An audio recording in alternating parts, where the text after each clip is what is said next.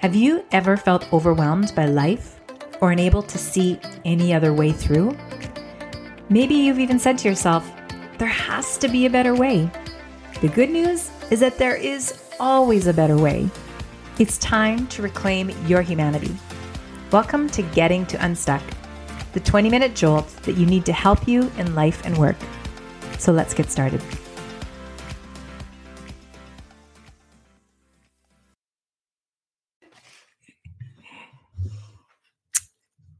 Good morning. Good morning. Welcome back to another episode of Getting to Unstuck. We are Colin, Crystal, and Carol, and we're with Whole Human Coaching. You're going to hear a little bit from each of us in the next little while. But today we're going to be talking about the magic of the pause.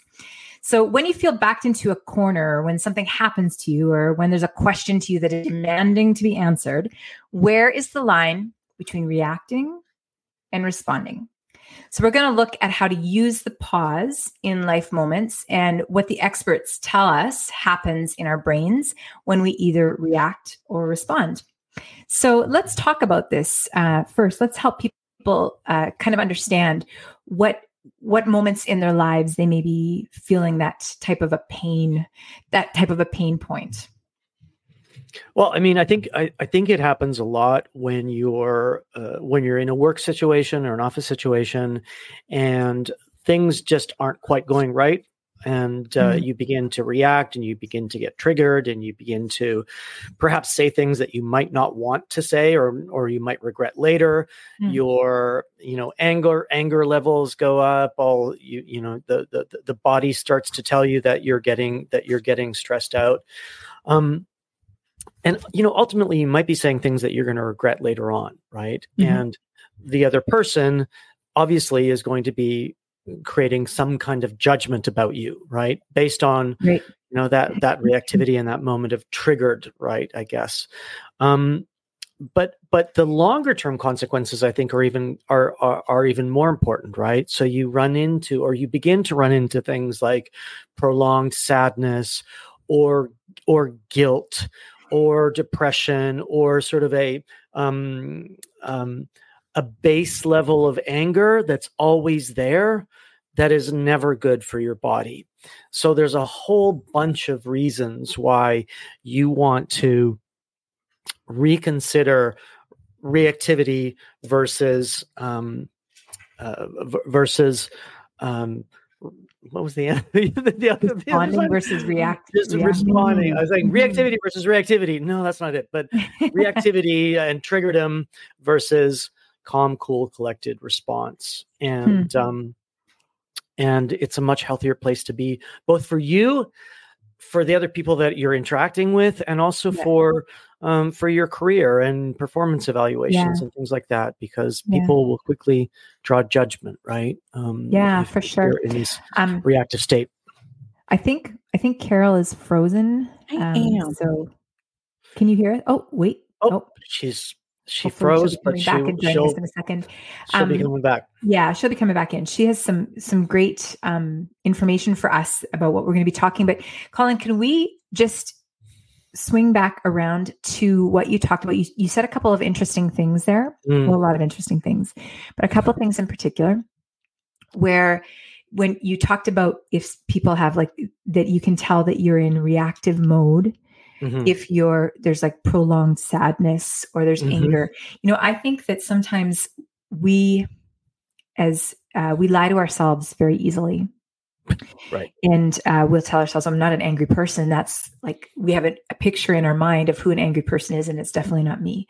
Or we have a picture in our mind of who a sad person is. That's definitely not me. And I know even for myself, when I have gone through some extremely traumatic things that have been really like all-consuming. It can feel all-consuming. It comes at you. Life doesn't press pause just because you're going through a difficult time.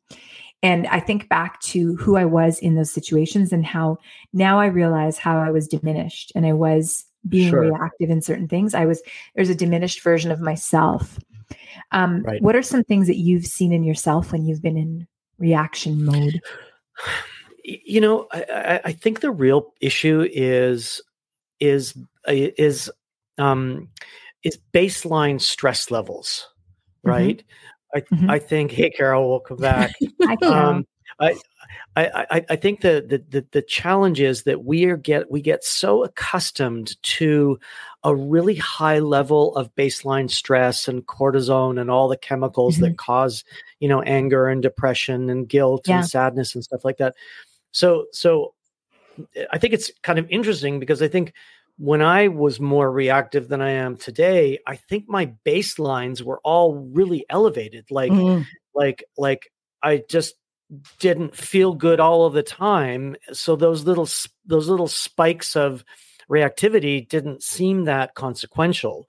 And yet my body and my stress and the impact on myself and other people and people around me and colleagues and things was really detrimental. So I think that's kind of one of the keys that we need to share with people is that your baseline stress and anger and depression and stuff like that, it's not normal and it's not good for you. And so your normal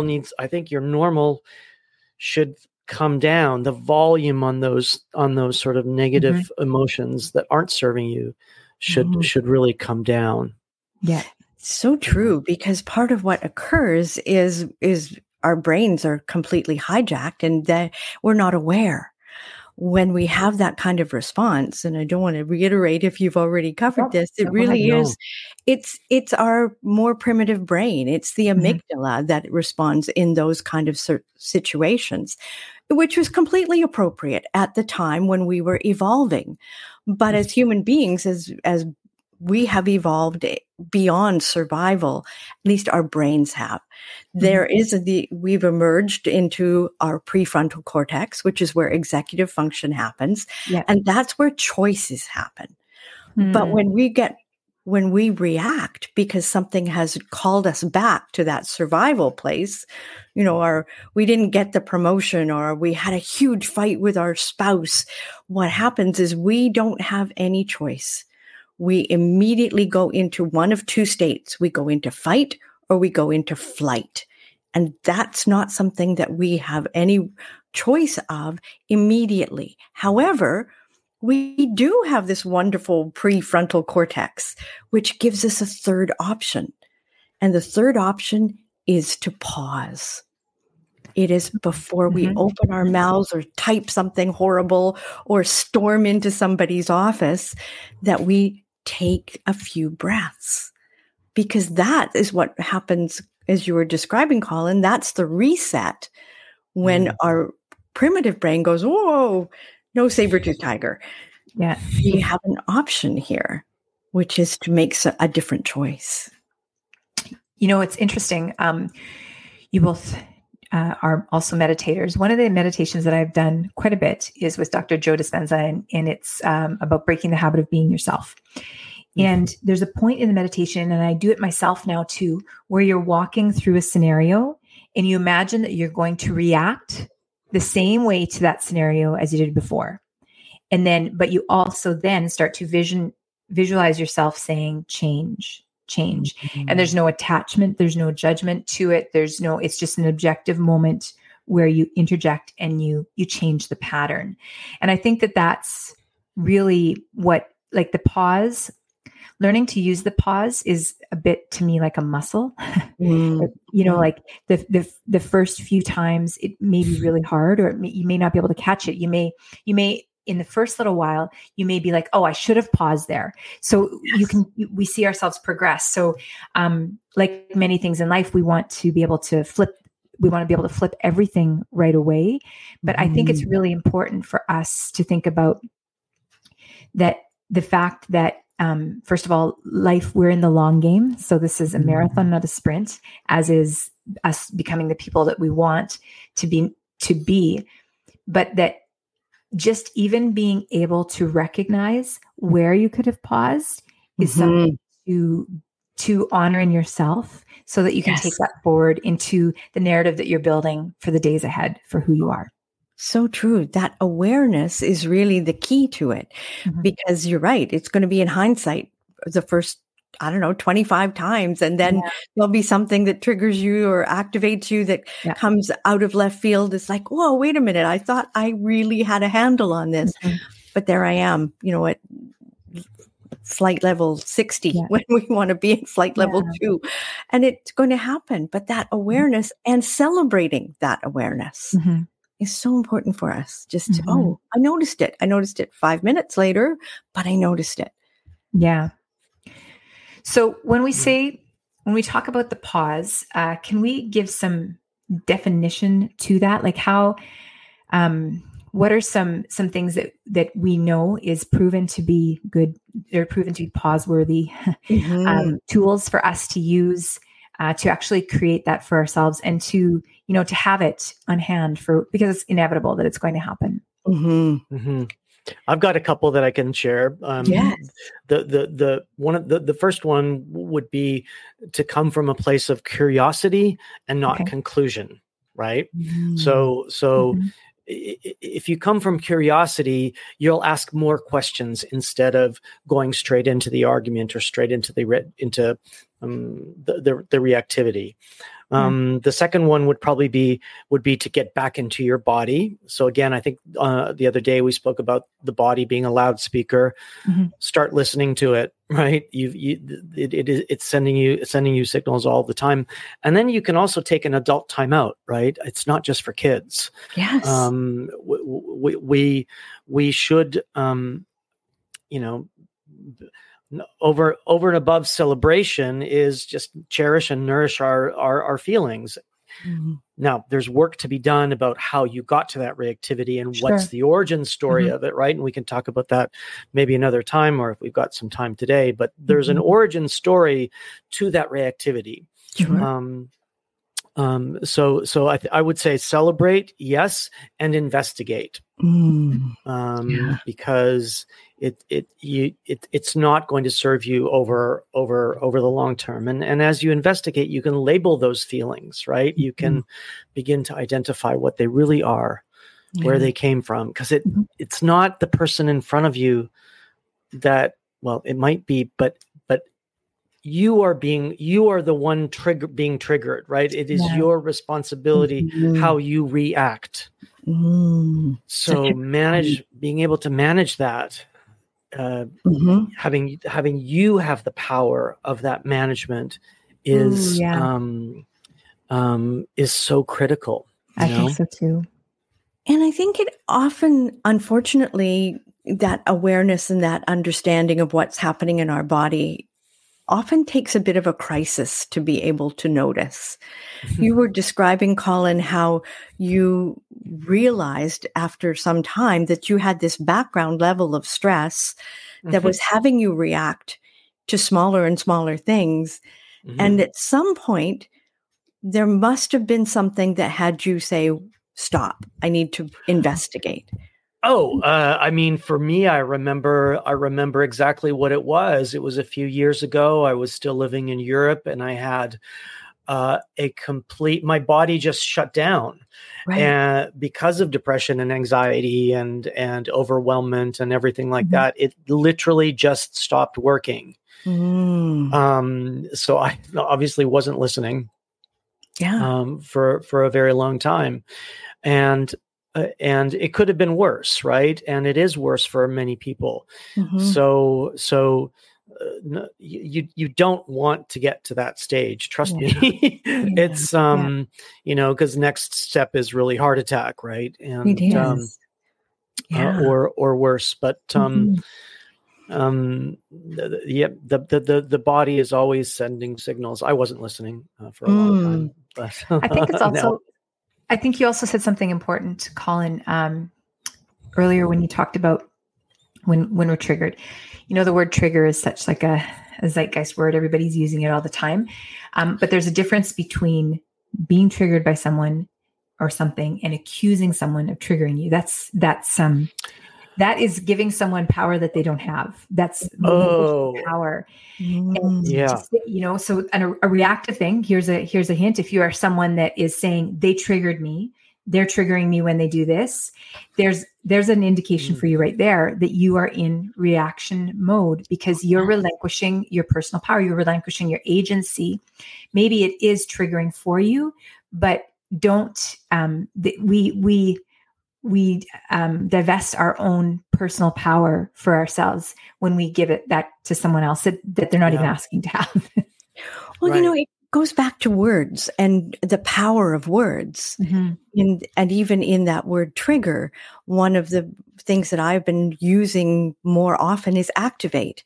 Because to be honest, for me, the word trigger is a trigger. It is a violent word. And so sometimes it feels appropriate when we're having a conversation. But more often, what gives me the sense of empowerment is that I am being activated. It isn't all negative. It isn't all something that I want to get rid of. It's like that gives me that sense, Colin, of being able to be more gentle and curious. Like, oh, something's happening here. Right. I wonder why or what is going on. And it gives that ability for us to consider, as you said, what my role is in it, Crystal. Right. If that person who just cut me off in traffic makes me scream and yell, that person, I have no idea who they are. I've got no investment in in a relationship with them, but something is now happening to me. Yeah, that's a great point. Yeah, that's a really where did it come from, right? Where did it come from? Exactly. How is it serving you? What's the origin story? What's the impact on your body or your colleagues in the car, So I wonder if something that we could leave our audience with today is what are those cues in your body? And Colin, I know you're very versed in this and you've been paying close attention since that incident. How do you know when it's beginning to ramp up? I know that my emotions all go to my gut.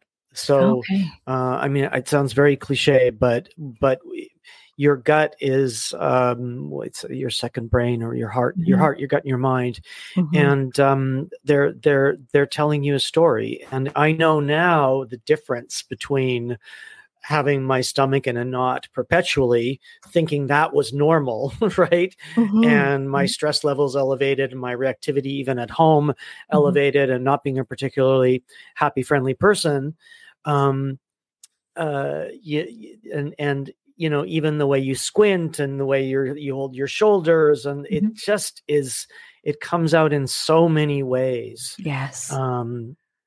That we don't listen to, and we tend to get told, well, take an anti-anxiety pill, or take an antidepressant, or take a muscle relaxant, or take a pain relief. That's fine for today and maybe tomorrow, but in the long run, you don't need that in your body. You don't need that energy around, and you can exercise it in a good way. Right. By exercise, I don't mean exercise. I mean exorcise. Like, bye-bye. Right. Right. Yeah. But you have to turn up the volume on the sensitivity that you have for your own way of being, don't you? Sure. Oh, yeah. I saw this wonderful thing on Instagram the other day that what was it? I posted it on my stories that the longest distance is that we have to travel is from our mind to our heart, right? Yes. Yeah. I thought that was such a beautiful, beautiful message. And so often, especially in the work world, we turn everything off down, below here. Yeah. Right. It's all up here. And, that's not serving you in the long run. So we've spoken body scan then. So if we were to invite for each other today to take a look at what where we are, because we're beginning our day at least I am on this side of the continent, beginning my day. How many times there is a noticeable difference in how I respond physically, which gives me a clue about how I am reacting. And and Sam Harris in his meditation work says that we should use intersections throughout the day. So now when we finish, take that moment of pause in whatever you're doing when you're about to go from here to wherever, the kitchen or whatever or the other office, or from your desk to a meeting room, or getting out of your car as you get into the office, use those moments of transition to come back to mindfulness and come back to that scan. Those are great. You don't need Post-its all over the house or the office. I love what he says. It's handles, like door handles. And, when you step away from something, those are those transition points where you can. Oh, yeah. Mm-hmm. Yeah. Exactly.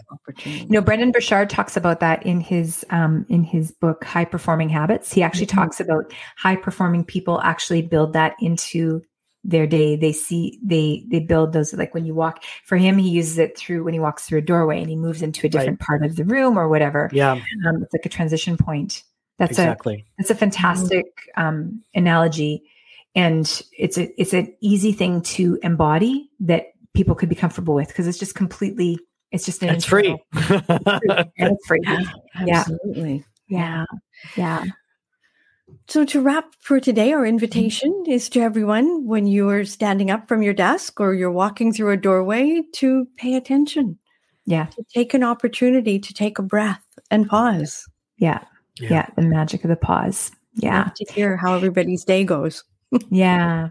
Thank you for, our time is coming to a close. Thank you for listening and spending time with us today. If you have not yet, we invite you to go over and follow Whole Human Coaching on LinkedIn. That way you will get the automatic updates, and it helps us be able to go live as soon as we have enough followers over there. You can also find us on YouTube, Whole Human Coaching. And as well, you can just find us online, wholehumancoaching.com. Thanks for tuning in. Have a fantastic day. Bye for now. Bye.